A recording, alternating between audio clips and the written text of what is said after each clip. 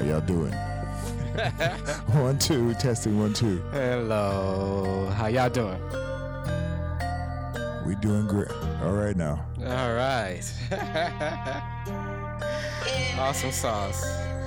All right, we have a guest coming in today. But before we get to the guest, they're going to be here around 6 o'clock. But before we get to the guest, we're going to do some announcements for Underground Books. Yeah, we got some good things going on. Yeah.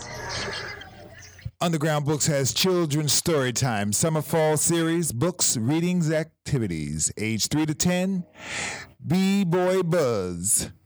September 23rd, October 28th. We all highlighted. September 23rd to October 28th. Yeah, so, and also, too, we have coming to the Guild Theater, a one-man play, The Absent Father, The Wayward Son.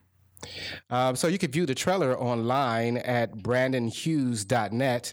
It's a Brandon Hughes production at the Guild Theater, like I said, and it's going to be on Friday, September the 22nd, and Saturday, September the 23rd. The 23rd. So it's ages 13 and up, and I guess if you below 13, it's PG-13. So I guess they have some. It's a one-man show. Very cool. Yes. Hey, Tony, how you doing? Tony. Tony just walked in. Underground Books presents discussion and book signing featuring David Osborne, Wednesday, September 13th, 2017, 6 o'clock p.m. to 7:30 p.m. Reinventing America's Schools, ladies and gentlemen. Yes, the book is right here. It looks very nice. It's right there on that table. See it right there on the table? Yeah. Reinventing American Schools. So I wonder what that's about. That sounds very interesting. Well, it's about time, don't you think? There needs to be some new things happening. It's about time, and I don't know what the book is about, but yes, it's about time that we talk about reinventing the school. So this is the next one. We have here, it's a discussion and book signing right here at Underground Books. It is going to be featuring Malika Singleton, and it's September 16th from 2 to 4 p.m. That's going to be this weekend coming up. Conversation with top real estate investors. So come on through if you want to be a real estate investor. Real estate cannot be lost or stolen, nor can it be carried away, purchased with common sense, paid for in full, and managed with reasonable care. It is about the safest investment in the world. Franklin D. Roosevelt. So that was his quote. Malika Singleton is a founder and CEO of Singleton Investments and CEO of the St. Nia Foundation Incorporated.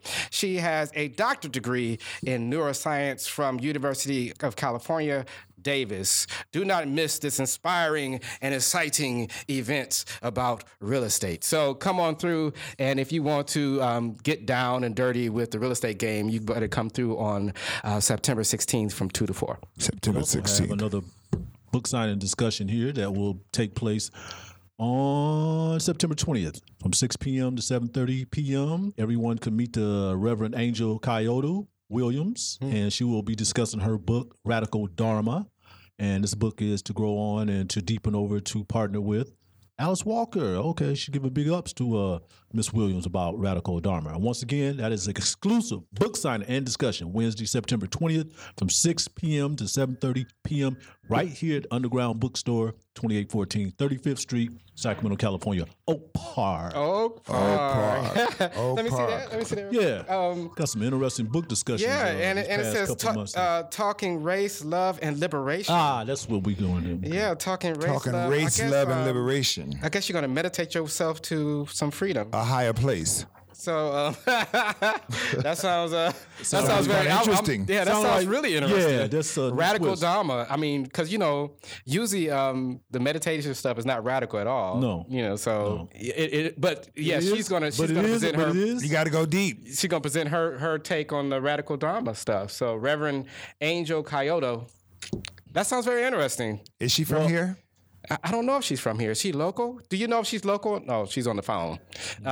So I think the best thing is just come on out and check it out. Check it out and see what she has to say. Yeah, quite honestly, it sounds like an assignment for me, for the observer, so I wouldn't mind coming to check it out and see what she got to say. She's a Zen priest. I think I will come out and check it out. Yeah, she's a Zen priest. Yes. Assistant. I mean, if you're into the holistic stuff, I mean, these day and age, I mean, like you said, you got to reach your deep. You got a new wave. wave. New wave, as far as radicalism, I guess. So I know everything got to be radical now in the age of Trump. Yes. That's the new wave. Right. It's the way to go. Like it or hate it. Right. So, welcome to Black Talk Sacramento, number 35. And, yes, this is number 35. And Number we meet 35. here every second Tuesday of the month from 5 to 7. And we usually hosted by, so my name is Insa Ah. I'm Jerry Goss Simpson. I'm Antonio, quote unquote, Tony Harvey. And Marichelle Brown is going to be here a little later, hopefully. Yes. And he usually sits in this seat. And Supposed to have a guest today, or we're going to have Sure, we're going to have a guest. Oh, that's going to be awesome. Well, I know I was hearing Henry Harry might be stepping up to the plate, But also Sacramento County Sheriff deputies. And we have that guy Eyewear. oh, yes. Just Uptown. the man I need to have a discussion with. And also, we have some new art on the wall. It's coming up, so they got the little stickies on there where they're going to nice. put the Looks nice. So who is very this nice. artist? It's a person by the name of Clay Wilson. Clay Wilson. Clay Wilson is on the walls, going up on the walls right now. It's very interesting. And Clay Wilson is from? I don't know. I don't have any other information on Clay Wilson right now. I just have the name because they situate and everything. You got a flyer for and- Clay Wilson? The name of his art exhibit is Shades of Black. Shades of Blackness. He is a dentist. He's a dentist. Oh, really? Okay. No wonder it looks so, So precise. meticulous. And he's from where? Story. Huh? He's got quite a story. Okay. So his art talk is going to be Saturday, November 5th. Saturday, November 5th. here at Underground Books. Here at Clay Wilson. Underground Books. Clay Wilson. He's Clay a dentist. Wilson. Yeah. No wonder. Well, I like his artwork so far, so it's definitely Yeah, it makes my teeth hurt. See how you work out, bro? Well, at least he could fix it for you. He'll make it work for you. No, it's November. That's what I say. It's November always, 4th? Excuse us, it'll be on November the 4th. It's always good to have a lawyer Saturday, November 4th, 5 to 7. 5 to 7 p.m. here at Underground Books. Saturday, Underground November Books. 4th. Clay Wilson. Shades of Blackness, y'all. Yes. Coming soon. Got it. It's always good to have a dentist, a lawyer. Yeah, check you out. So your you know when back the pocket. dentist come, you look at your smile and stuff, boy. So you better be ready. Better. Had them pearly whites ready. So how's everything I going? was about to say what was going on with you guys. I ain't seen you in a minute. Hey, see man, see you social media wise, but Well, it's been my Haven't seen- first time back out since I had my surgery, but a lot of things have been happening. I got to show y'all and share with y'all.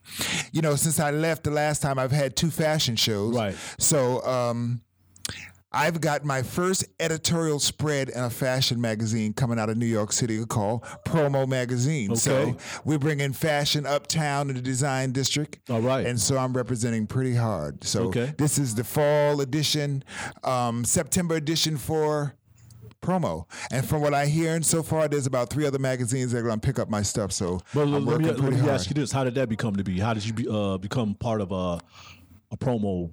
Well, you know what? Focus. I worked with a young lady who I actually got into modeling in the whole 9 yards, and she spun off and became a stylist, and her love interest is a photographer. So they both work together, and they actually shop things around to different magazines. And so this happens to be a Condé Nast magazine. If y'all familiar with Condé Nast, they handle Vogue and Harper's Bazaar and all Okay. that kind of stuff. So I'm giving it a big ooh because this is kind of cool coming out of Sacramento, y'all. Mm-hmm. And how can we? Well, it's an online Get access magazine, to so that. you can go to promomagazine.com and you can get it. Because they don't actually sell the magazine because they build each one. So to get the magazine as a hard copy, it becomes pretty expensive. Yes. But being that my stuff was inside, I had to go ahead. Oh, no problem with that. It does look like a nice quality. It's very nice, very nice. So I'm like Publication on several pages here. on several. Yeah. So I'm here. Mm-hmm. Yeah. So it's been good. It's a great. I'm having a good time. So what's happening? I see you all over the world too, sir. Yeah. I always see you doing something very historical. I'm Mr. always trying to slow down, but that's not what we do in this business. You know No. that. So, but yeah, I'm already laying down some more traveling events to coming up. But yeah, I'm just trying to be like you, man. I'm trying to be everywhere. No, man. The Everywhere. thing about it is when you work and the things that you do, This is my guest coming through the door. Okay, very good. This is Mr. Dennis Peterson. All right, Mr. Dennis. This is There's a lot of Dennis's in here. oh, this is have a seat there for a minute, sir. This is Mr. Dennis Peterson. That was dentist. You're right. That guy eyewear. That guy eyewear. That's yes, right. yeah, man. Uptown in the design Oh district. boy. So So we we, get a you lot know- of good information about him. I've been hearing. I know we haven't brought him on yet, but I've been hearing so many good things about This is the guy. man. I met him about a year ago at a New Phase development event, and he's booming. He's booming. Every time I look around, I say, "Wait, where you get your eyewear from?" That Oh, guy. That guy. And you know what's so cool about it? He can help you get your eye drobe together. You know, you hip to your eye drobe, which means that you got to have more than one Like pair. wardrobe. That's like a wardrobe, but your eye drobe. You got to have more than one pair. You know, you can't be always wearing the same pair. You know, every once in a while, change up. That's special. Yeah, and that's special. That's real special. That's good too. I'm go ahead, glad talk so to- many good things happening with his business, especially over there in North Sacramento. That's it. I That got to guy get my eye eyewear. drobe together. Yes. Yes, I don't think I have an eye drobe. I have one pair. I have two pairs, Right. right? Say, So that's how And I something I've never got seen. I got the mess up.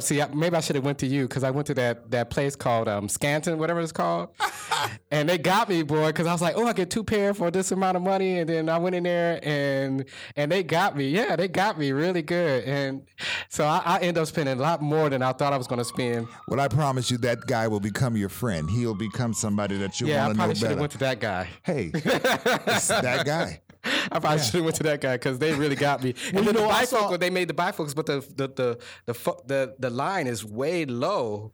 So you got to look deep. And every time I have to read, I have to do like this, like push my glasses. Oh, up. so you got to look high. Yeah, and then when I at the office, I have a pair that's taped up like because I have two pair, so I have one that's taped up so I can be like that. So you get your Urkel It's on. all bad. Yeah, it's all bad. Stajabu. It's the job. Thank you. Sorry about that, sister. But I saw her wearing a pair of his eyewear, and that was it. I was sold. Sold. And she Okay. was proud of what she was wearing that day. And that was at Marshall's open house event. That's right. Mm-hmm. Marshall got a pair of that guy. Yeah, and he does. That's right. He does. I mean, it's Yana got a pair of that guy. contagious. It's catching on. It's catching on. I just got to get in there myself. I really do have to get in there. We have to talk about that.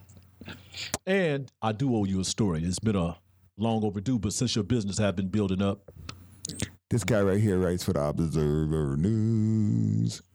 Yeah, talking Observer about News. Observer News. Talk about the Observer, Observer News. The Observer News. Let's do the Observer News.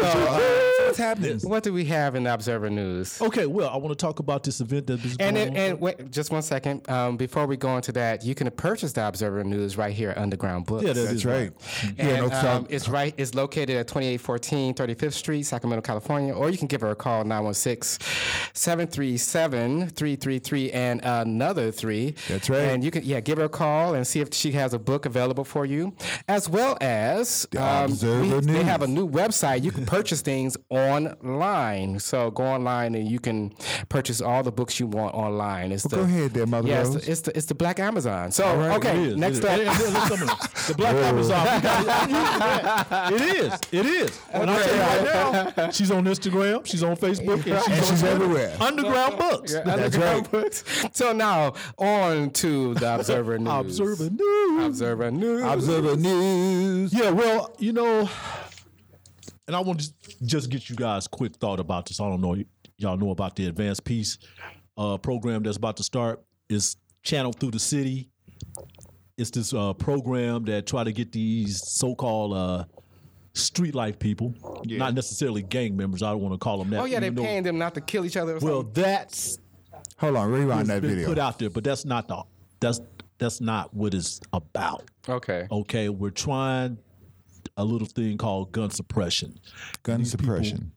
they're trying to help them. Okay, help them with their life skills and social skills and whatever else that they need, socially to, try to Curb some get of them that to action. rethink, right? Curb some of that action and get them to rethink about what they're doing out there and help themselves. Okay. Because right now, one of the biggest problems is gun violence. I mean, every time we hear somebody getting shot, we hear 2 or 3 or 4 people, maybe 5 people getting shot. For instance, they were shooting a video out there in Meadowview Park. What was that, August 27th, 5 people got shot. 1 person died. 39-year-old man died. And a couple days later, the Advanced Peace Program passed 9-0 down at City Hall. There was a little friction going on. It was a good discussion. We always like to have good dialogue about this. And also what you said too, Lawrence, about people think that, we're paying them not to do crime, but that's not it. If they do crime, they go to jail. Okay? That's just not Somebody it. shouldn't have to pay you not to kill yourself. And that's not what it's all about. It's about identifying these people who have these type of backgrounds and try to get them, to, like I said, rethink what they're doing out there. Because a lot of innocent people getting hit, from Del Paso to Meadowview to. What are they? Okay, Valley so Park. what's the details Center. of? Do you know the details It's a 7-step program, but I haven't got the full details on it. It's a 7-step program that's going to cost about $1.5 million. The city is putting in, and don't quote me on this, I think the city is putting in $1.5 million, and another nonprofit, I want to say the Sierra Foundation, is putting in $1.5 million. So it's a matching fund. Or it could be the other way around. The total could be $1.5 million, and $750,000 could be coming from the city, and another $750,000 come from another nonprofit. So it's like matching funds. It's being ran by the Sacramento Gang and Task Force, Khalid Mataki, which I really got to bring him in there, and he can explain that more. I'm gonna try to work on that for next month, so he can explain more about what they're doing. And it's been a model program. So have they tried it somewhere else? They tried it in Richmond, and it worked. Okay. I ain't gonna say it worked, but it had some success It reduced about 50%. They said. Okay. They tried it, or it's ongoing in Stockton. And we know what type of problem they've been having in the past, but they didn't quiet down in Stockton too. So yeah, this is where we at. The community basically support it, but when the media get out there, they try to sell it. Right. Put a negative spin on it. I had reservations about it too, but once you look into it, you got to try something these days.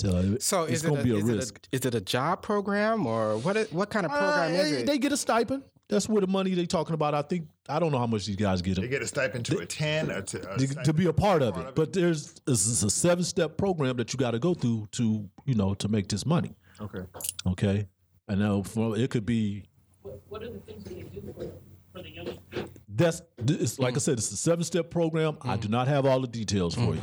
Okay, but what Mataki was telling me, it could be something like, hey, you need to go work on getting your driver's license, or you need to go to anger management classes, okay, or you need to settle up with your mother about some issues or something like that. I mean, small or big. So that's what he was telling me. I don't know. So it's highly personal. The program. Individual. It's definitely a personal program. Yeah. It's personal. Yeah, and it's not like, hey, we're going to try to help you go to school and help you get an education because, everybody's not cut out for that. So they kind of steer away from that. We're just trying to help you be a better person and be a productive citizen in Sacramento because we want our streets safe for everybody.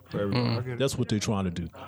That's interesting. Yeah, like I said, I had reservations about this whole thing when I first heard about it. But anything, we got to try something. You got to try something. You got to start somewhere. Yeah. Because if you don't do anything, it just keeps going. Well, just think it reduced gun violence 50% in Richmond. Yeah. Okay. Advanced peace. Advanced peace. Is it a residential program? It's ran through the city. That's all I can tell you. So it's matching funds from different places. But it's getting matching funds from different places, yeah. So a lot of nonprofits are going to be involved with this too. Okay. Because, like Always Knocking and the Voice of Youth.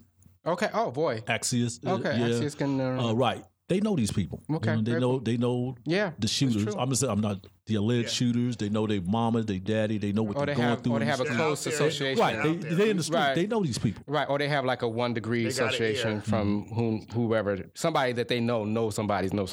Right. And you got to have those type of people to work. Yeah, you got to have those connections. What they're going to call outreach coordinators. They're going to have a program director and 3 or 4 outreach coordinators. And I would assume that the outreach coordinators are the ones, who got their ears to the street. Yeah. Well, you do have to think outside the box, when you want to solve a problem like that. So, and also, I mean, there's no jobs, Oh, man. Yeah, there's no jobs. So, what they're going to do is, the streets become bloody when there's no employment like that. And so what else you got?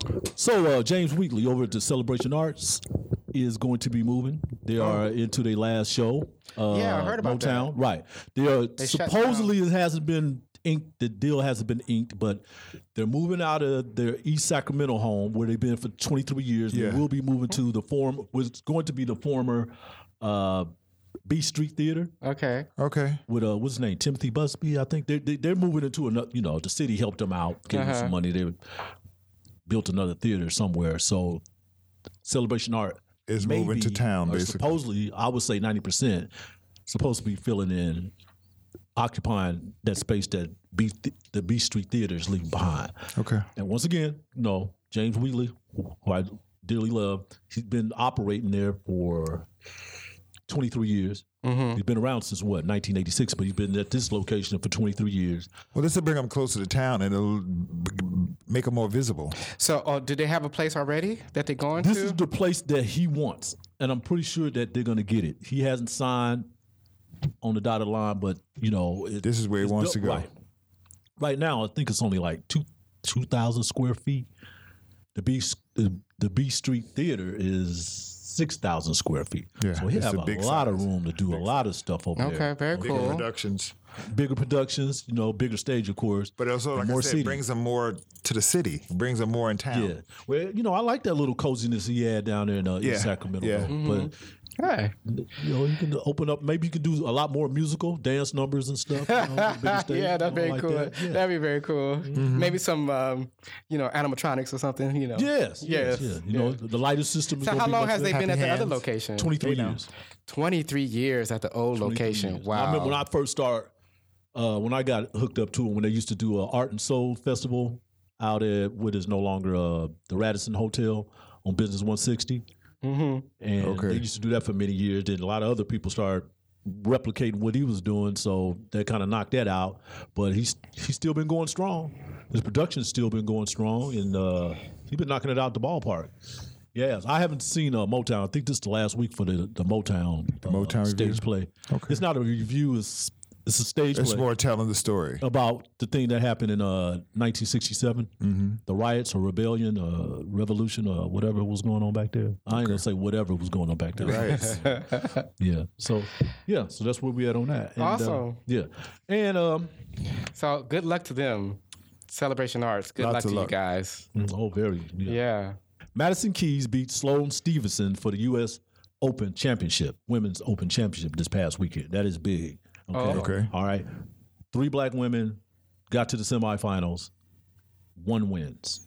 Okay. Venus got knocked out in the semifinals by one of these two. I think it was Venus got Sloan. knocked out. Oh, wow. Yeah, in the semifinal. Oh, wow. These are young and up and coming. Yeah, they're the next tennis generation. stars, right? Yeah. And they are the next. Hey, it's hard to run around with younger legs. these And, days. yeah. And I wonder, did they idolize them? Oh yeah, they did say they that. did, Yeah, I mean that's why they're in it too. That's why they're I think One playing. of them go to Stanford, and Yeah, right. the Williams sisters are a big part of what they do. Okay. So congratulations on all 3 of them. So beating your hero in a. Oh, that's in a- big. That's big. That's amazing. That's You're big. like, oh, that'd be jacked. If you don't win again ever in your life, that's Right. That's you've huge. done it. I mean, beating Serena is like, That's epic. yes. So all right. So we can just slow it down at that pace because I know we got a couple of guests coming in. Okay, awesome. Yes, sir. Michelle, I know he's supposed to be coming in, but But you thank can you sit for here. listening to Observer News. Observer News. Observer News, He's y'all. gonna switch locations and We're gonna switch locations and we're gonna bring some people in. How about that? guest up.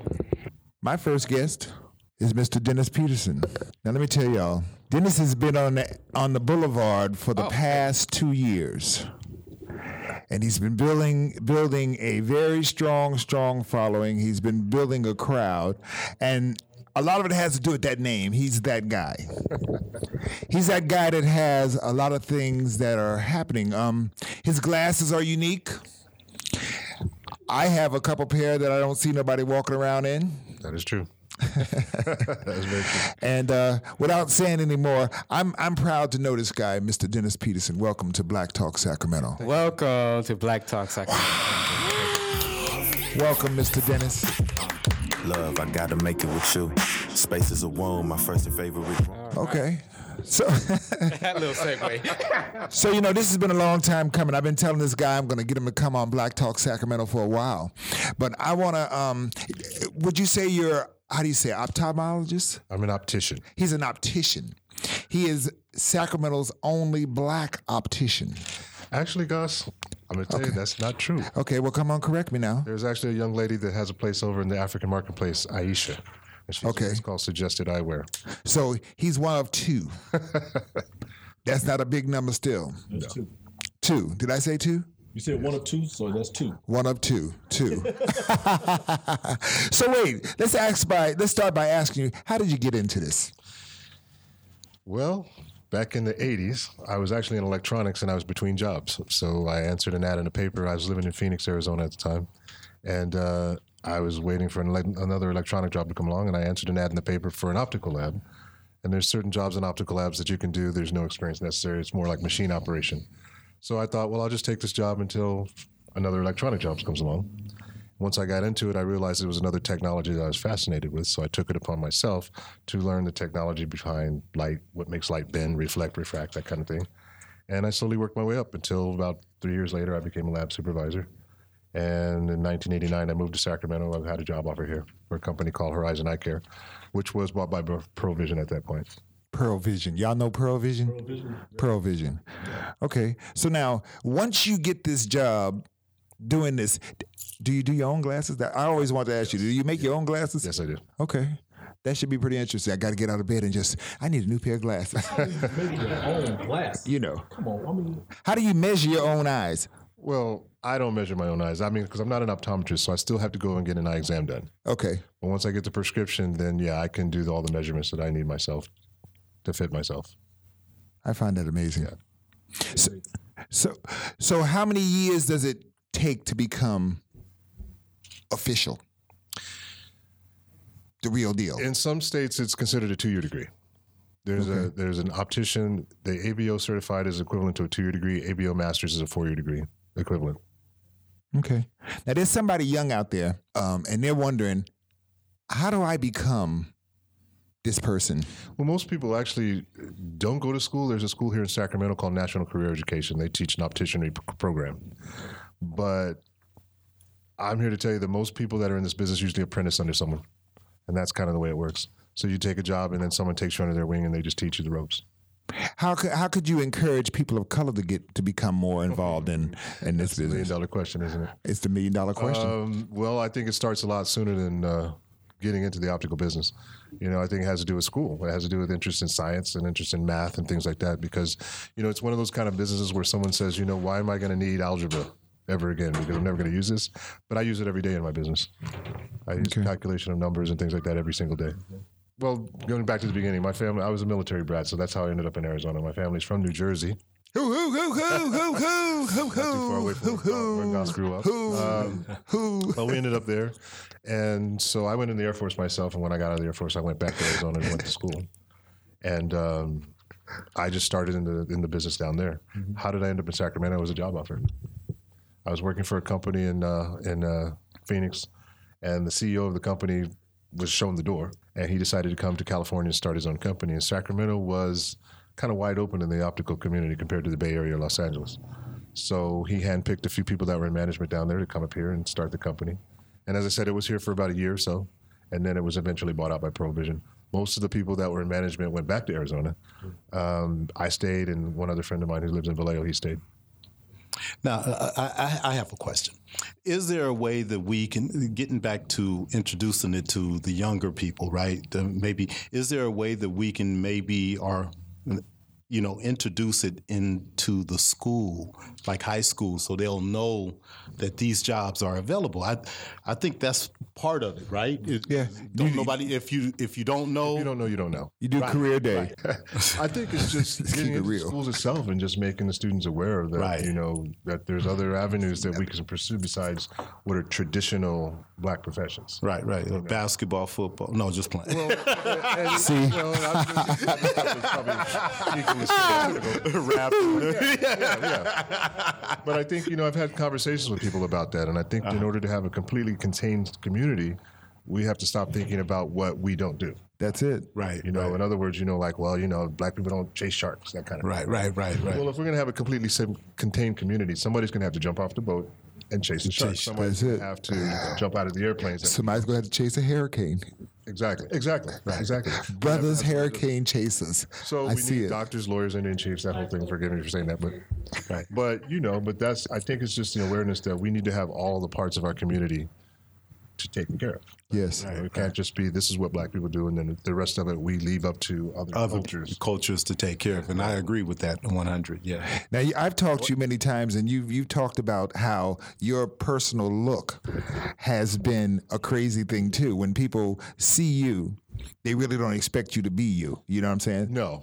I actually had someone come in and said to me after the second time he came in, when I walked into your shop, I was surprised to see you here. Okay. And I took that however I wanted to take it. But, I think that's part of how we stereotype ourselves. Sure. Right. So wait, okay, so you're saying that one of your cousins said that to you? Yes. Okay. Yeah, no. No, right. I thought he said customer. Yeah, but he said one of his cousins. No, I knew what he meant. Yes. Mm-hmm. Oh, he understood. Okay. It was. We do have a question from the audience. I'm trying to play the drums. Yeah, we have a question from the audience. Yes. But you're so articulate. Okay. Are you referring to me? Yes. Okay, I have two questions. Actually. She has two. For me, one for myself and one for my brother. Okay. One for myself is, do you have an optometrist that you work with? Interesting. Well, the short answer is yes, I do have an optometrist I work with. But the longer answer is I'm trying to get an optometrist in my location. Here it goes. So I have quite a bit of space in the back, Constantine. You've seen the back space. Yes. And recently I just finalized a deal with an optometrist in the Chico area that retired. So I'm purchasing his entire exam lane. We're going to bring it down here. And I had a guy that just came out Saturday to bid on the build out. So hopefully by the end of 2017, beginning of 2018, I'll have an optometrist on location. Once that happens, then that changes a lot of things. It changes foot traffic, number one, obviously. It changes insurance issues. It changes the neighborhood because it's a very underserved neighborhood. The nearest optometrist to my location is up on Grand Avenue by Grant High School. He's been there for 40-something years. After that, there's no other optometrist in the entire zip code. I'm right across the street from a community clinic, and they're mainly physician's assistants. So when they refer out eye patients, they refer them out to either, I won't mention the clinic's name, but it's out in Rancho Cordova or all the way down in the south area, in the pocket area. Wow, that's far. For the people in that neighborhood, it's a challenge. It's a transportation challenge. It's either a bus ride and light rail, and they have to make choices about whether they want to do that or whether they just want to continue dealing with what they've been dealing with. So I think it's definitely a need in the community. Okay, and you said you had two questions? My second question, yes. For my brother, on behalf of my brother, I'd like to know, are you looking for an apprentice by chance? He's studying this in school. Oh, wow. Oh, is he? Wow. Yeah. He's studying opticianry or optometry? He's studying to make glasses. Okay, opticianry. Yeah, have him come talk to me. Yeah. Tell him to see that guy. Well, I know I'm rocking that guy eyeglasses, eyewear. Yeah. In 2010, I took a job in Tracy because as the economy fell out, I was working for a boutique here in Sacramento, and as the economy fell out in 2008, there wasn't enough money to keep me working there. So I started looking for another job. My job circle kept getting wider and wider until I ended up working for an ophthalmology practice in Tracy. And at that point, I acquired some lab equipment, and I decided I'm just going to start doing wholesale work. And wholesale work is where if you go to a doctor's office and they tell you it's going to take about a week or so to get your glasses, they're sending it to a wholesaler, someone like me. So I just set up in the garage down there. I just set it up, and I just started going out and trying to get some accounts from different doctors if they wanted to just send some of their work my way. So I did that for about 4 years, and when I came back to Sacramento, I decided to continue that for a while. And the wholesale business can be kind of tough. It's one of those things where you feel like you're doing well, and then at the end of the month you're chasing money, and you have to chase your statements. So I decided, well, if I start doing some retail work, then that'll help with the cash flow. So the first thing I did is I just went out to denials, and I got a booth out there. And I did denials for about 6 months. And, it was a learning experience. It wasn't lucrative, but it enabled me to get my feet on the ground in terms of the wholesale aspect of it. And when I decided to get out of that, I started working for someone just part-time just to keep some money going together. I was riding down Del Paso Boulevard one day and I saw the For Lease sign. And I called my wife at home because I was on my way somewhere else. I said, and I wasn't really looking, but I was just curious what the square foot rate was going to be. I just want to know, so if I'm going to start paying attention to this, I need to know how much is it going to cost me. So she called and she called me back. I was at Home Depot. She called me back an hour later and said, hey, the lady wants to meet us right now. Oh, wow. So I went down there and one thing led to another and she helped me make it happen. Okay. So the business that was in there before was disruptive to the neighborhood. Let's just put it that way. So she left the place vacant for almost 2 years. She just refused to rent to anything until it was become a positive type of business. So when she found out what I do, she was very excited about it. So we sat down and we negotiated the lease and she made it happen. Everything's been working since then. Well, it hasn't just been working. I mean, there's a lot of work involved. Right. You know, and I'm there virtually 7 days a week. You know, there's a lot of work involved with it. But if it's a labor of love, it's what you do. It's what you do. You know, and I'd say maybe the better answer to your question was probably about 10 years ago, I started realizing that, you know, when you work for someone and the boss is playing golf, that you're pretty much doing it.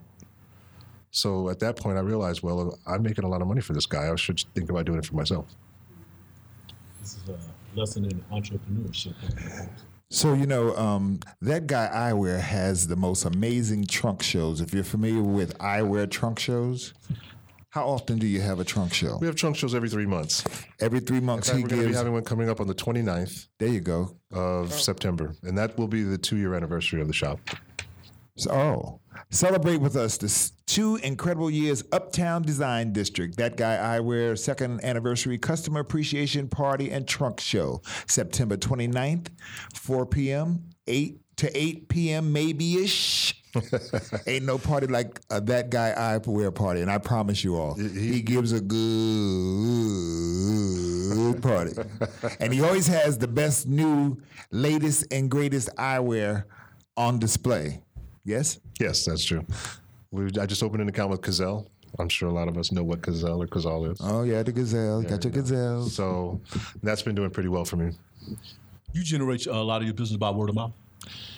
I do advertising, and I'm on 97.5 KDE. Yeah, I heard. And also I do some advertising in Sacramento News and Review, Yelp, things like that. But I think ultimately in this business, it's always going to be word of mouth.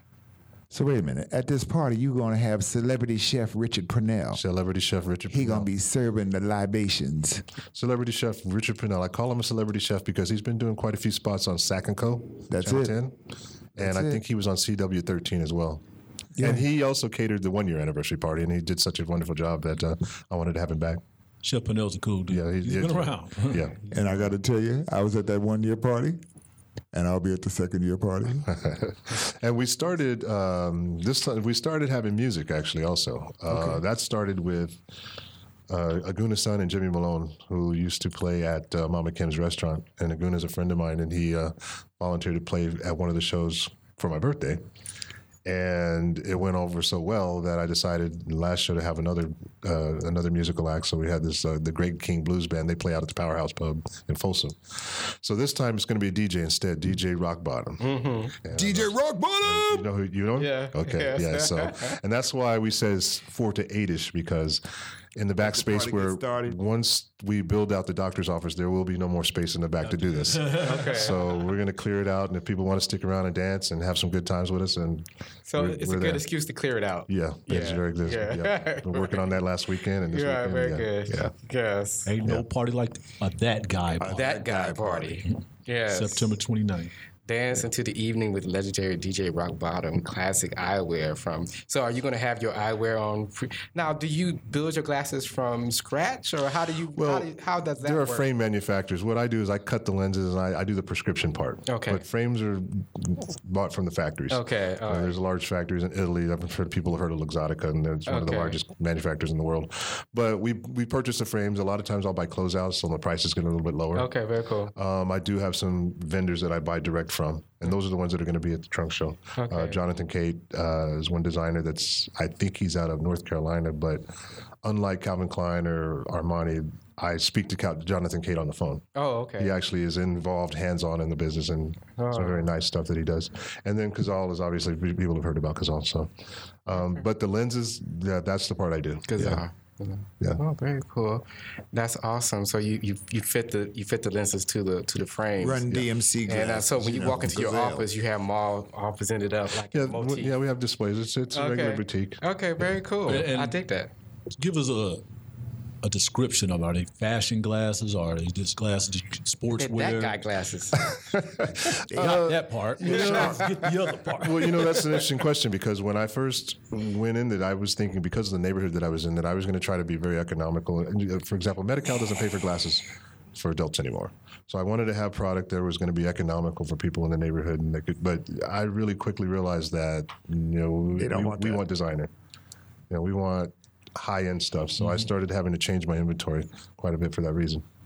And You got sharp stuff, man. these high designer names got names behind them. Of course, I probably wouldn't know anything beyond Ray-Ban. Some of them, well, and some got of them some do, Ray-Ban. That's a whole nother world. Some of them do, but the interesting about that is what an optician considers designer and what the consumer considers designer are two different things.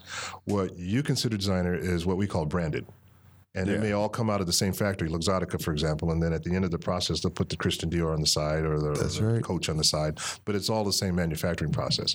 And Coach makes handbags, and Armani makes suits, and Fendi makes whatever. But what we consider designers, And that's all branding. they do. For example, Jonathan Cate, that's all they do is make eyeglasses. Or Pro Design is another line that I carry. That's all they do is make glasses. They don't do suits and bags and none of that. What about somebody like Foster Grant? Foster Grant is all about the lenses. It's the polarized lenses, and they're polarized. They're not ophthalmic quality. They're a lot thinner. You can bend them and that kind of thing. But it's easy for somebody to go to a drugstore and get a pair of Foster Grants. That's where they sell them at. And they are polarized. That's where they steal them at. You said. Do tell. But yeah, that's stuff you can get at the drugstore, and you could probably get into a pair of Foster Grants for $10, $15. It's when you get into the higher end sunglasses, whether it's a Ray-Ban or Serengetis or Bolets or Varnays, most of the cost is in the lens. But I can't trust them, store-bought Rite Aid. As you shouldn't. You shouldn't, because It just don't seem like it's good. Spend a little more money, man. well, you shouldn't, because the lenses usually don't have any UV protection. And why that's important is because people think that just because you have sunglasses, you have sun protection. But the reality is, if there's no UV protection in the lens and you're behind a sun lens, your pupil opens up wider, and it actually allows more UV in. So it's actually more harmful to have that. And, cataracts is one of the number one diseases that African Americans have. And in terms of Say that one more time. cataracts is one of the number one diseases that African Americans suffer from. So you saying that wearing the UV ones will... Everyone should have UV protection. A lot of times if you go to another eyeglass shop, they charge you extra for UV coating. But I don't do that, because I just UV every lens. All in one package. Because there's no point in it, because it doesn't take any longer to do. It's just putting it into a vat. So UV is a coating, you put it into the vat. And so if I can just put it in there and walk away from it, why am I going to charge you more when I know that it's important for your eye health to have Well, it? thank you for protecting the brother. Yeah, there's some knowledge here. I know that is knowledge. So what brand is yours? I see yours are not. The same brand as... Same brand as Marichet. It's, got a little diamond on the side. it's Scott Harris is the line. Okay, all right, very cool. Scott Harris Vintage. Look, just he's has looking at it, really- he's like, he- I got fancy ones. I didn't know I had You fancy got ones. real cool glasses, man. And again, that's a designer that a lot of us haven't heard of. But, Okay, all but right. again, they don't. So make, if And people, somebody- you know what? Let me say, since you said this is a designer that a lot of people haven't heard of, you got to start trusting designers that you don't know about, because every designer that's out there ain't necessarily good just because you hear about it. So trust a person that you don't know. Remember when Hyundai first came out? Y'all didn't want a Hyundai. Now everybody got one. And remember when Sony first came out? Everybody got a Sony or they own it now. Sony of the So there you go. We want to thank you for coming, Mr. That Guy. well, thank you for inviting Mr. me. I Dennis appreciate Peterson. it. Y'all go Yeah, I had a uptown. question, I'm but broke. then I Okay, forgot. get a question. I had a question, but then I think I forgot it. Oh, if I just bring my prescriptions to you, then you can just do them there. Right. That's That's right. what I can do. And also because I do my own lab work, if you have a frame that you've loved for 15, 20 years. If you're Sally Jesse Raphael and that's your look, Okay. and you have an updated prescription, that's what I do also. Because Okay. most people want to sell you a frame. I mean, I want to sell you a frame too, but Right. because I do lab work and I know that some people, they have their look. Goss has those glasses that he's wearing now, and that's what I met him in, and that's part of his look. So But there's a couple of other people. eye drobe, Well, he does have an eye drobe now, but there's a few other people that I could mention on the Boulevard that have done business with me. There's Michael Chavez from Son of a Bean, and he's got this. I don't know if it's a Prada or I can't remember the brand name, but it's his look. It's a yellow frame. It's a checkerboard. You've seen his glasses. So I told him when he came in, it's like, this is your look. Okay. You need an updated prescription? I'll do that part for you. Okay. So I could do that too. Okay, so I could just bring I think I'm going to do that. Yeah, go get because like I said, they got me. So what ends up happening with most people, because a lot of people don't want to do that. They just want to sell you a frame, and I get that too. But what happens with most people is if they come into my shop and they let me do that, and they're sitting around waiting for me to do the work, a lot of times they'll wander around and they'll find something to add to their eye drobe. Eye drobe, yeah. Let me ask you a question that a lot of people want to know. Can I go to the store at the drugstore, get a pair of sunglasses, and bring that frame, because I love that frame? Could I bring that frame to you and have my prescription put into it? Well, can it handle it or no? Most people in town will tell you no, it's not an ophthalmic quality frame. Okay. However, I've been known to put a lens in a hubcap if you let me. That's a skill. Oh, man, okay. Okay, we're going to end on that. Yes. Mr. Dennis Peterson, everybody. That guy eyewear, uptown in the design district, Del Paso Boulevard. That sister got a question real quick. Just real quick. Insurance? Am I to understand that you won't have that be available until January? There are some insurances I can bill. I'm out of network. Most people in this town have VSP. And that's one of the ones that I'm out of network. I can bill it. It's at a reduced reimbursement rate. But because my prices, particularly my lens prices, are wholesale, because I started out as a wholesaler and I still am. So the prices I charge the public are pretty much the same thing as I charge doctors' offices. So I can bill it. But once the doctor's there, that will change everything. Yeah, that will change medical billing as well as just vision plans. So where are you located again? 2203 Del Paso Boulevard in the Uptown Design District. Okay. That's right. Say it. Uptown in the design district. And you have a website? I do have a website. I have a website. It's thatguyeyewear.com. Okay. I also have an online store which is called Heckaspecs.com. Heckaspecs. Okay, Heckaspecs. And that's the online store. That's very Sacramento right there. Heckaspecs. Yeah. Okay, very good. Is there a number, a phone number? Yeah, a phone number. You have Yes, the phone number is 916-226-0257. Say it again. 916-226-0257. I think they want to hear one again. Awesome sauce. 916-226-0257. That's for the slow people. Okay. Please give this brother a call. Get your prescriptions at Costco. Get your eyewear on. Come to this brother right here and get your, support that guy right there. Support him. Tell them Black Talk Sacramento sent you. That's right. That's right. And you get nothing off for that. That's right. We're going to tell you ahead of time. No coupons. And you won't get that. Okay. Thank you very much. Thank you so much.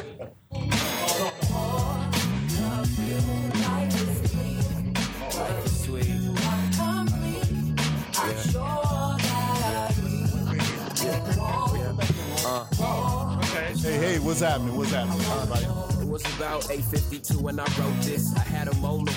I had to let out some emotion. Excuse my diagnosis. See, Hey, Tony. I think last time that we were on, we did the show, we were talking to Lawrence, and Lawrence said that he was going to kick a poem. I don't know. I came late. Have a seat. Have a seat, Tony. So He said he promised. That is correct. Wait. Go ahead. No, I wasn't here. Yeah. I wasn't here. You know what? Because I the thing was, Mayor Shaw had brought up that this man has never said a poem on his show. On his show, 3 His show. years. We've been on this show 3 years, and he has not. And we know how brilliant he is. I ain't trying to patronize you, but you are. Yes. But not here. And you did say Multiple poetry books, multiple venues that you Multiple perform at. poetry performances. You're listed Singing. as one of the top poets In in Sacramento. Sacramento, he has expanded his, Look at his face. craft so much that now he's added photography to it. Okay. He has illustrations going. He's got illustrations going. Come on, man. Come on, Okay. share. Yeah. Okay. Well, What'd you learn today? All right. How's everybody? This is what you call putting the brother on the spot. Yeah. Well, he said he would do it, so. But you sure remember, didn't you? I couldn't wait. I had just forgot. He was probably thinking, they ain't gonna remember. They never gonna remember. So come on, what you gonna do? I don't know. What y'all want to hear? Something groovy. Come on, say something. Something groovy. Something groovy. Something for today. Something for right now. For right now. You know what all the ills going on. And hey, talk to us right now. Feel good black folk stuff, brother. Oh, really? Feel good black? Make it feel good. Stuff. Right. Blackness. But you said feel good. But feel good. Well, I know you got some of that Okay. rebellious Potato stuff. pie. Potato pie feel good. Ladies and gentlemen, at this time, I would like to introduce no Introduce. other than Lawrence Inside Dickens. All right. This is those of you guys know that I do poetry. I very rarely do feel good stuff. But I'm gonna try to do something feel good. This is an oldie but goodie, and just for you guys because I really don't like to multitask too much. Go on with it. All right. Let it happen.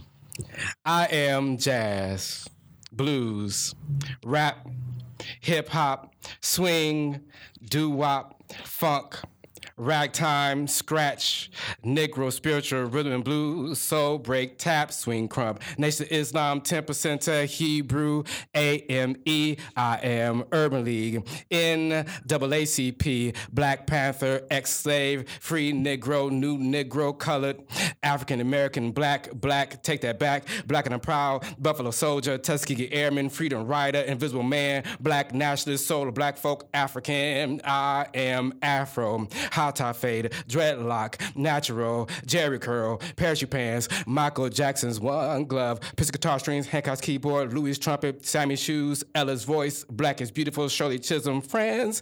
How many of us have them? Electric side, Run DMC up, Run DMC up, Run DMC up, glasses, I am Unk, Afro Sapien, Ebony Nation, Jet, Diaspora, Fubu, Zoot Suit, Zulu, I am Afro Tribalist, Afro Tribalist,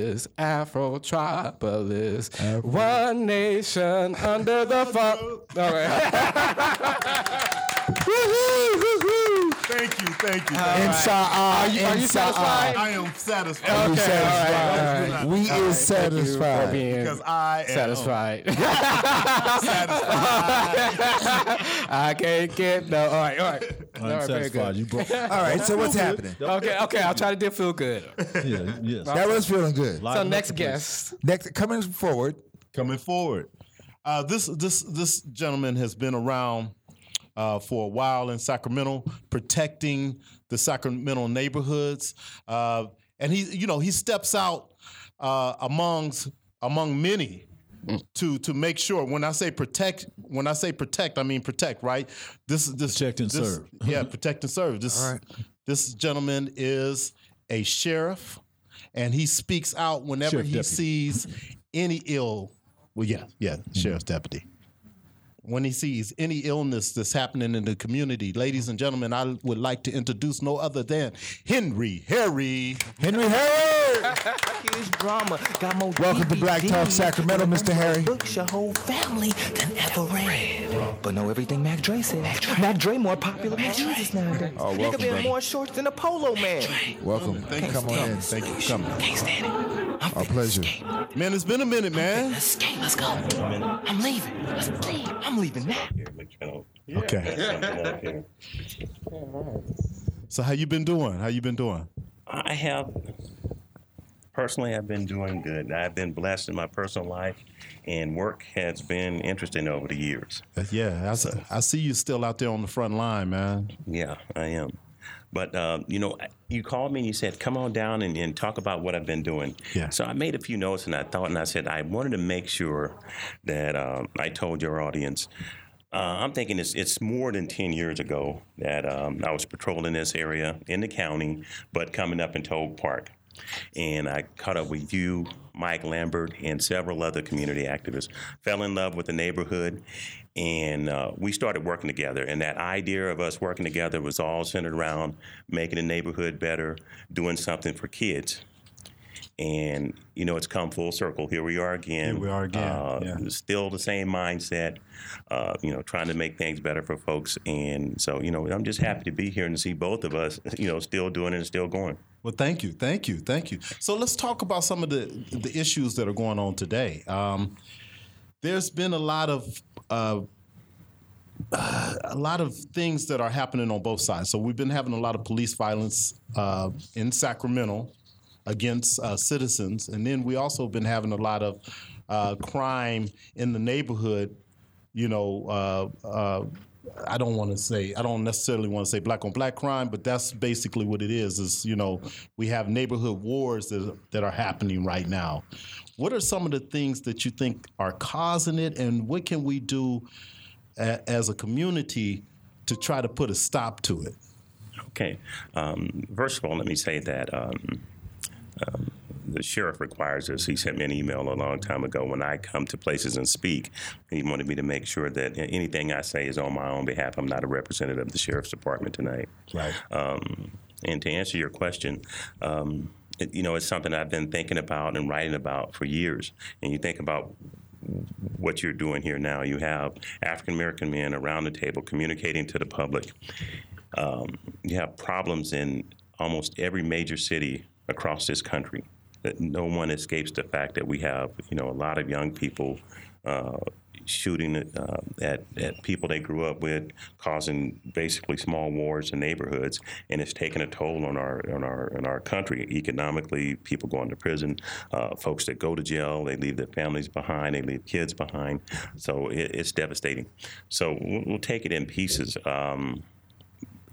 If I'm asked what is causing this and driving it, I spend a lot of time with young people who have committed crimes, whether, having just arrested them or talking to them behind the walls of jail cells and prisons. And the thing that strikes me mostly is that so many of our young people are lost. And I asked this question so many times, and what I've concluded is we have such an abandoned population of young people, and maybe a lot of it came out of the drug use in the 80s and 90s, and families breaking up. But I talk to so many kids, and one of the key factors they tell me is when you're walking around and you're poor and you don't have some of these kids describe that.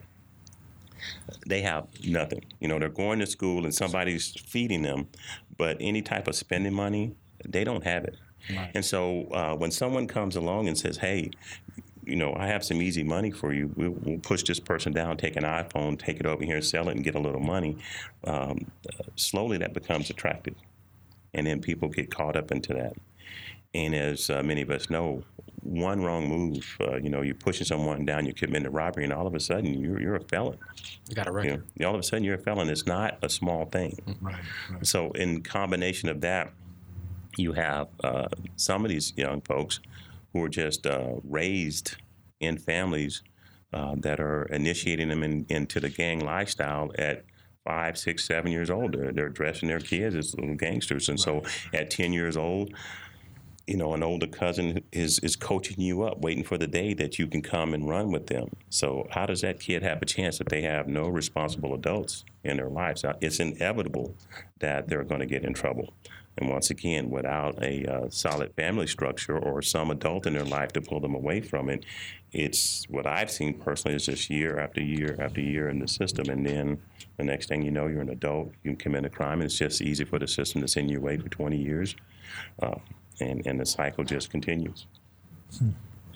That's amazing. Yeah. So, okay, we all know that there's a problem. We constantly see the problem every day. For you as a person that's out there every day and you see it firsthand, what would you say to some of the young people? How could they avoid it? That's the question. I mean, I asked the question. I dig deep with any young person that will talk to me, and I asked the question. What pulled you into this? Was it the gang lifestyle? Was it? And just what I said earlier, some of it is poverty, and inevitably they swing into it. But people say it, and it's true. We have to offer these young people something other than what's there. Okay. When they're at that critical moment and they're getting ready to make that decision of going and running with a gang member or one person who's going to do something bad, if we're not there to offer them something different, they have but one choice. So it's part of it's to young people, but part of it is through the schools, through communities, making sure that we're giving them something different. You know, when I was growing up, we used to have this thing called night gym. Mm-hmm. They used to open up the gyms in the schools in the city, and that was where the kids can go. And there was an adult there that played basketball with them. They had sports and stuff like that. I'm not saying basketball is everything, but it gave them some place to go. You know, I think programs such as that, after-school programs for young people up to 18 years old need to come back into play again. Like you said, if you give them something else to do, they'll have something else to do. If I don't have no paper, I'm going to write on your wall. Right. No, and it is that simple. You know, we understand it is that simple. The creative process is then how do we and what do we do to engage the kids? And we've done some things. I don't think everything works. We can't have, this one-size-fits-all program. Yeah. But, for example, there's probably a dozen kids out there that would like to be doing this. They just don't know that you guys are doing it. And how do you, and then how can you mentor them into this? You know, it really is. It's the church. It's just the school. It's all of the folks sitting down together. But I think that's the problem. How many times, and maybe it's happening and I don't see it, but I think you need a principal, a police chief, a church member, somebody coming to a place like this in this community and brainstorming what we do. For example, if I had more money, I'd contribute some of my personal money toward this. Just give you an idea. What if the city said, okay, in a particular location here, we're going to make sure that these folks can use the water for free. And the community said, okay, let's start a car wash so that a kid could come over, work for 4 hours, maybe earn $50 and move on. If that is part of our community way of engaging these kids into washing cars, and I'd wash my car once a week for $5. How many other people would drive from other places just to make sure on a weekend we're coming to have the car washed so that these kids can make money? But it takes the city, one, making that effort and saying, in this work location, we're going to let the water run there and they can do it for free. People need to get paid to administer the program. But again, just think about it. Thousands of people coming to a location to wash cars, kids making $50. Now he doesn't have to go out and steal something. So I think just some of that out of the box thinking like that. That's just one idea that can help engage the community. In addition to that, for example, if a kid wanted to participate in that program, we could put some other condition on, like you got to be in school, you got to do some things, you got to be attending certain programs. But here's a way for you to make $50 on the weekend or $100. Without committing crimes. Yeah, I think it's one of the things I see with the young people is that they're dealing with some adult problems. Yeah. And young kids shouldn't have to be thinking about rent and eating and dinner and breakfast and that's why the Black Panthers started their breakfast program. Right, back in the day, because that was a serious issue, was that these kids was malnourished. And you can't expect someone, and oftentimes I'll talk about this with friends of mine.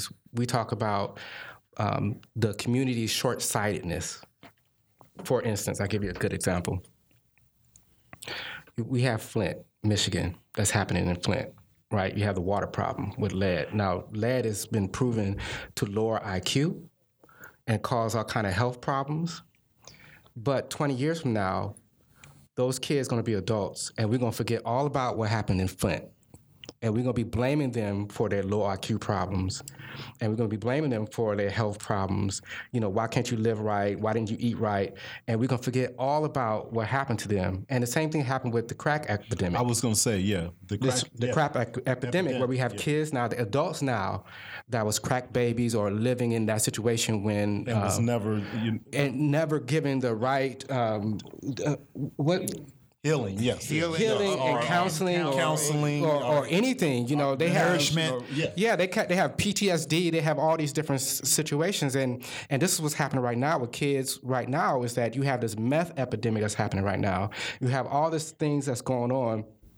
Then on top of that, you have them thinking about where I'm going to stay tonight. They couch surfing at 16 years old, going from one place to. It's a lot of homeless. A lot of homeless, yeah. And then you have the group home thing of people aging out of group homes. Oh, and nowhere to go. Nowhere to go. It's the situation that our young people are in is appalling. And we just can't expect them to.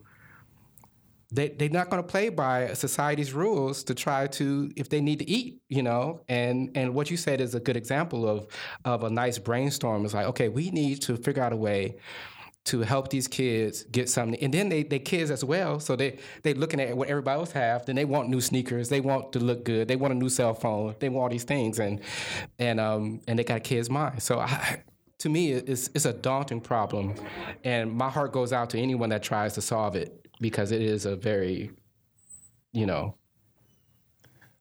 puzzle of monumental. What you've said, I agree with 100%. It seems insurmountable, but the challenge we face is to actually address that. City councilman or assembly person, that's their goal, to try to figure out what's broken in society and fix it, and it is tremendous.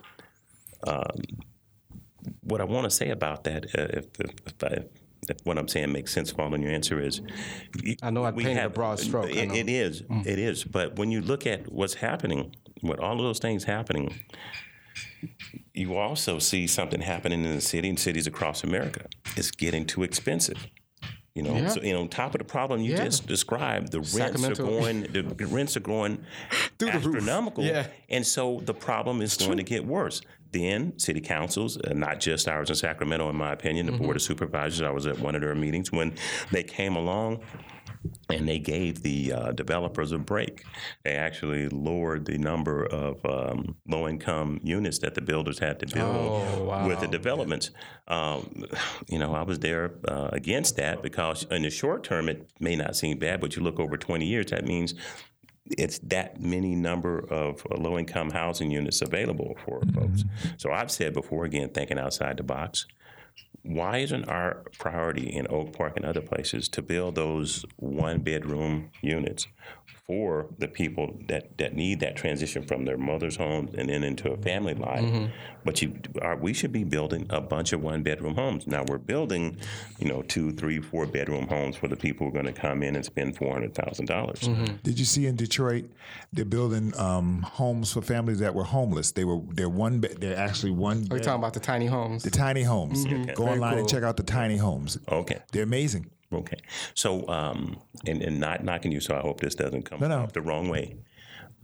Build my people a regular home. Don't give them a tiny home. We got land. We got resources. We've got new building technologies that are so much better than what we've had before. And then let the people build. Like I said, when you think outside the box, for example, you've got all of this manpower and labor around here. Why aren't these folks building their own houses that's going to come about? But again, that comes back to politics and the vision. The person sitting in that seat, what vision do they have for people? And I'm law enforcement, but I think I'm so political because in law enforcement, I have gotten to see public policy play out, right before my eyes. I've seen welfare policy play out before my eyes. I've seen, whether it's housing policies and people not having a place to live, how they get priced out of homes and what happens to them. I've seen these policies play out right before my eyes. And so, I think most officers understand the importance of the politics that are going on behind the scene and how that drives what happens to people. Just for the record, to anybody out there, I would gladly accept a tiny home. If you're handing out tiny homes, I would gladly take one. Just for the record, I don't need a full, you know what I'm saying? I'm a small guy. I don't need that much. Okay, so, but everything you said, like I said, it's we have to start thinking, and like you said, it's I think we have to tell the people in governance that it's not a sin to be poor. And poor is not a person; it's a situation. But it's not that. I mean, it's not a sin to be poor. It's like, you know, what the Bible says: the poor you will have always. So with you always. So it's not. And a lot of times we penalize people for being poor, and it's okay. It's like you will always have somebody that's poor, and all I see is that people are like you said, squeezing the poor, and they have to go somewhere. Right. They have to go somewhere. So I know that my brother Tony, you got some questions for him? Well, you don't have to move though. Oh, You can just okay. Just slide. Definitely want to get in on this discussion. Yeah. But can I say something about his comment about being poor? I grew up in a small town in Mississippi. It's very segregated. Black folks way on this side of town, white folks. What's the name of that city, please? It's Poplarville, Mississippi. Anybody got relatives from a small poor town where a lot of the people are poor? Yeah. So much pride in those people, so much pride, so much respect for themselves and their community. So what I would say to you is, I don't think it's not how people are. I can't say this. I don't think it's how people are looking upon poor people. I think it's how they value the people. It's how they value them and what they're going to do for them. Because I'll say it again, depending on who's in office, that determines how people are treated and what's going to be done for them. Mm-hmm. So for me, it's not the poor people; it's the people in office and how much energy you put into helping to fix what's broken.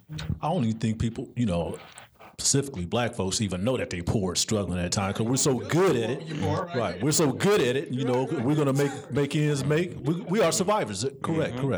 And I'm not trying to switch gears, Deputy Harry, but I did want to ask you this, because you are a man in blue, and it's always the conversation of what's happening with cops' relations with the community, specifically the black community. From your perspective, and you've been in this for many years, and I love the work that you do. What it's like out there right now to be a cop in the streets of Sacramento? Okay, so let me just say this. I'm at the courthouse right now. I've been there for a number of years, and as you know, I was out patrolling. Been a pop officer out patrolling the neighborhoods, turn the corner, start chasing everything moving. I've done all of that. But I stay in touch with the officers. I'm out in the public, and there's a, how can I say? I think there's a fear, there's tension, and there's concern on all sides. You have officers. They recognize that they're not Supermen. They know that they can get shot. They recognize that there's a lot of anger out there, and there's some fear. There's some more concern than ever before that you put on your uniform, you go to work, and somebody that's mad about something doesn't mind taking shots, at the police. So this is the environment that we're working in. A lot of officers, and I was at City Council not too long ago, talking, at the podium, making my comments, and I said to the folks, all of the officers, every one of us, we're not your enemy. There are problems, but we're not your enemy. And I think there's some space out there to work together. But the environment that we're policing in today, I think today, I hear more and more people saying, hey, maybe it's time for me to draw back and maybe not contact some people. And my thing is, I think that's bad. I think if we... What do you say when you say that? In what sense? What you mean by that? Draw back and... So officers go out there and make a lot of contacts. They do what we've been trained to do. In the environment today, I think a lot of officers, old and young, the mindset is, well, maybe we just pull back and not go out and make some of the contacts that we would otherwise make. Mm-hmm. Maybe we just stay back and wait for somebody to call us for help, and then we go do that. But hey, do I really want to go pull over this guy, have him yell racism at me when I have to put hands on him? Now I'm being sued, or he's shooting me. But what happened to the policemen walking around in the neighborhood that used to do the beat thing? Back in the day, there used to be the cop that walked the beat, and you got to know knew the people in the neighborhood. And what happened to that? It went away, and probably for a good reason, in the sense that You can cover more ground with a car.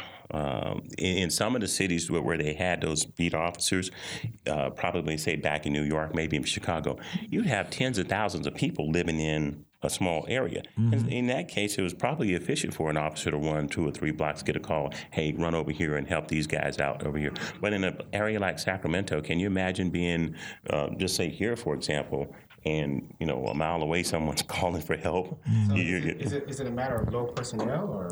Well, just for the record, we have 10 more minutes. Okay.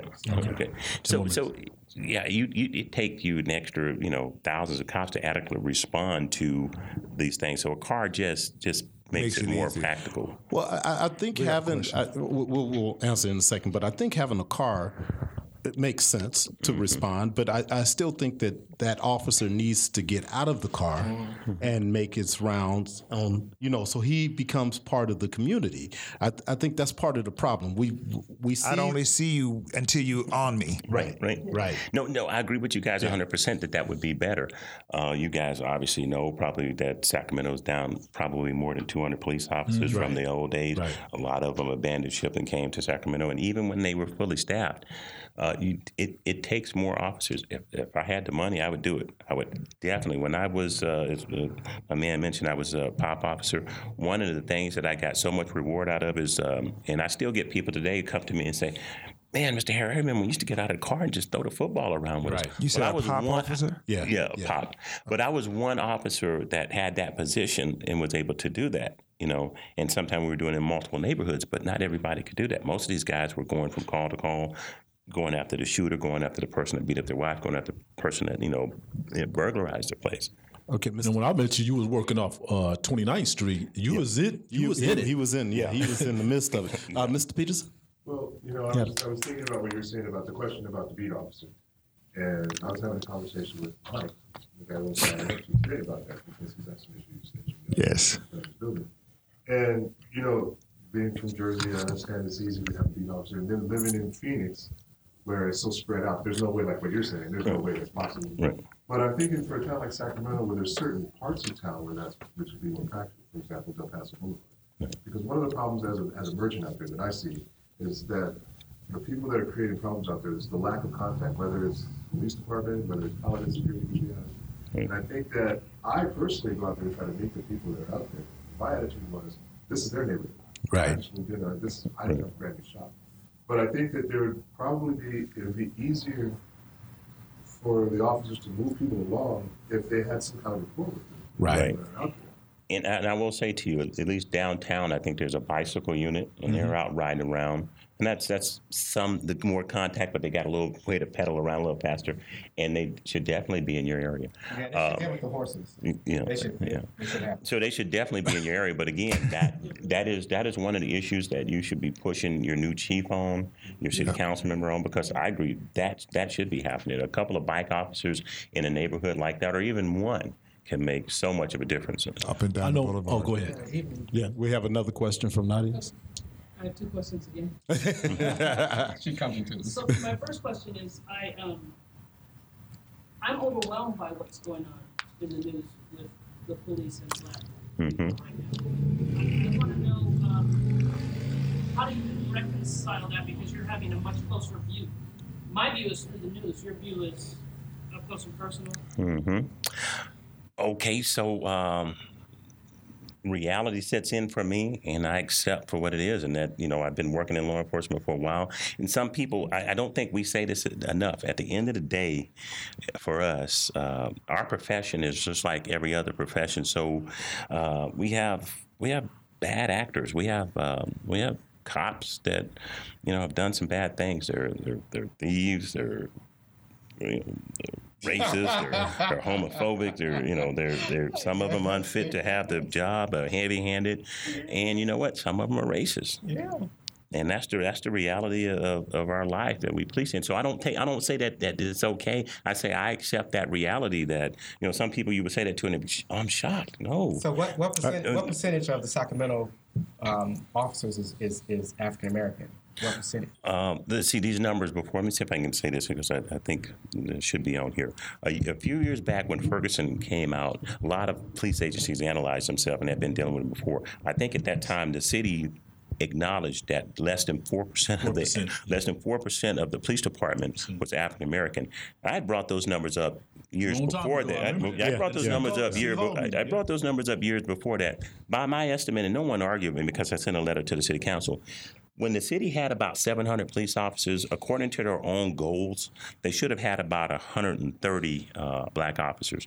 At the time, they were down to like 34 to 40. Right. So we've got a long ways to go. And then I think the county kind of mirrored that in one sense. But the county population of African-American residents is less than the city. And so they really go by those numbers. But I think everybody would acknowledge that you need more African-American, more Asian, more women in law enforcement, 100%. I think real quick. I definitely want to get one more. Yeah, okay.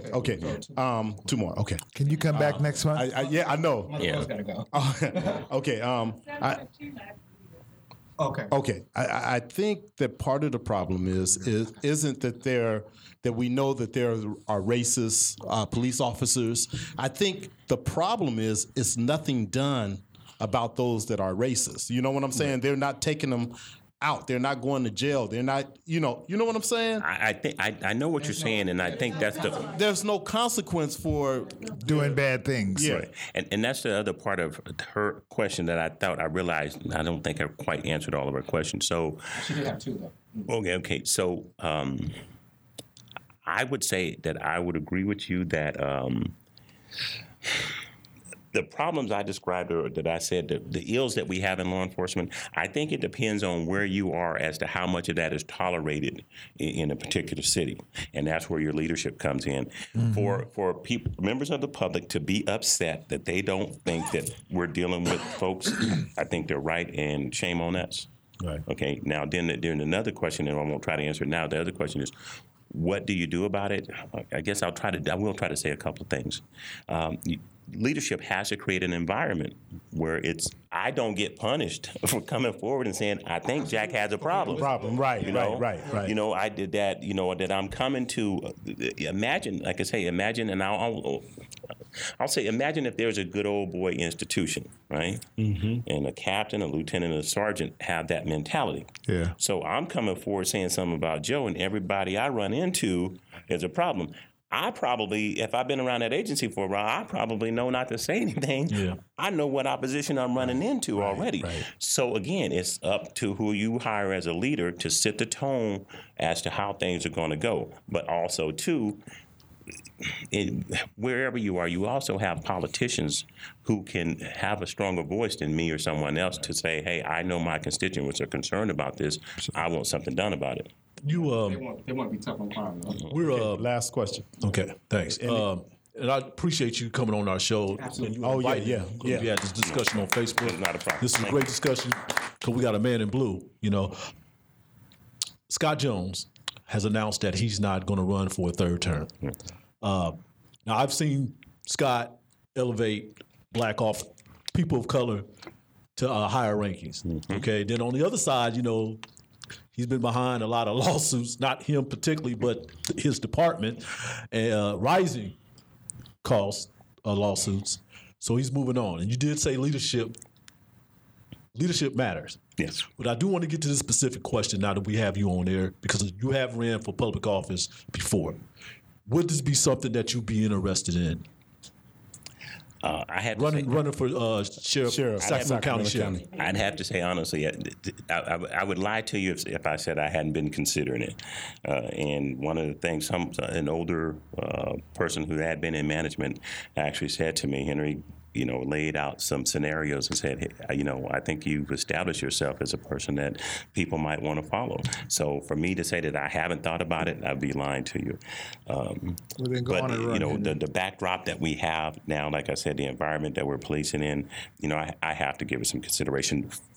Going back to that leadership question, depending on who stands up and says they're going to run, I might feel an internal obligation to say, hey, we can do better than that. Now, we might get a very strong, ethical person that's going to be able to not get us into lawsuits and not let their personal integrity and personal behavior overshadow the office. And let's hope for that. But again, depending on what happens in the next few weeks, I might feel a strong obligation to stand up and say, if not elected, at least I can advance some ideas, within the department. All right. Well, hopefully One more. You got two people. The same question that was asked to me, because you were talking about time and everything, about the disconnect between the Black community and the police department. So you were talking about the numbers being 4%. So the question that was asked to me, I'll ask you, how do you reach out to kids? And it seems to be more challenging for you to me. So you see that this is a profession that's having to get into and ultimately raise those numbers. Once again, it depends on the focus of the leadership, and I do believe that almost every agency since Ferguson understands that and has been putting more effort into it. I bet if you talk to the chief, he'd tell you that. But as a community, I think the way you do it is to try, and I've done this for years, but we need more officers doing it. I go on my own, not in a uniform, and talk to kids at school all the time. I'm known for it, so people will ask me to come talk to the kids. And I run some kids through scenarios, and the next thing you know, some of the hardest kids in the room are saying, hey, I kind of see why you do what you do sometime. And you can change minds within a matter of a few minutes. Sure. All right. Yeah. she has a question, and then this should be our last question. Last question. So I've been dealing with a number of groups, and also I'll tell you, I got a call from my sister who's a social worker. She got a call from a guy who was sitting in the car ready to commit suicide, and she had to get him to a hospital. Normally she would call the police, but considering this was a homeless African-American guy in a very nice car, she was frightened to call the police for what would happen to him.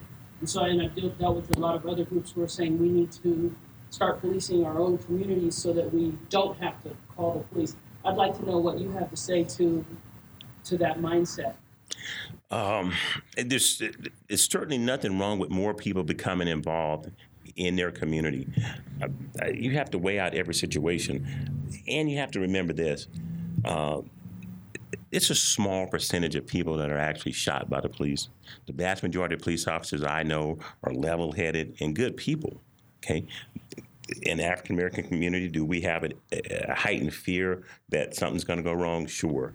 But I personally wouldn't be afraid to call the police. But that's kind of like Russian roulette, right? Because you don't know who you're going to get, unless you can call and say, "I want this officer to come through."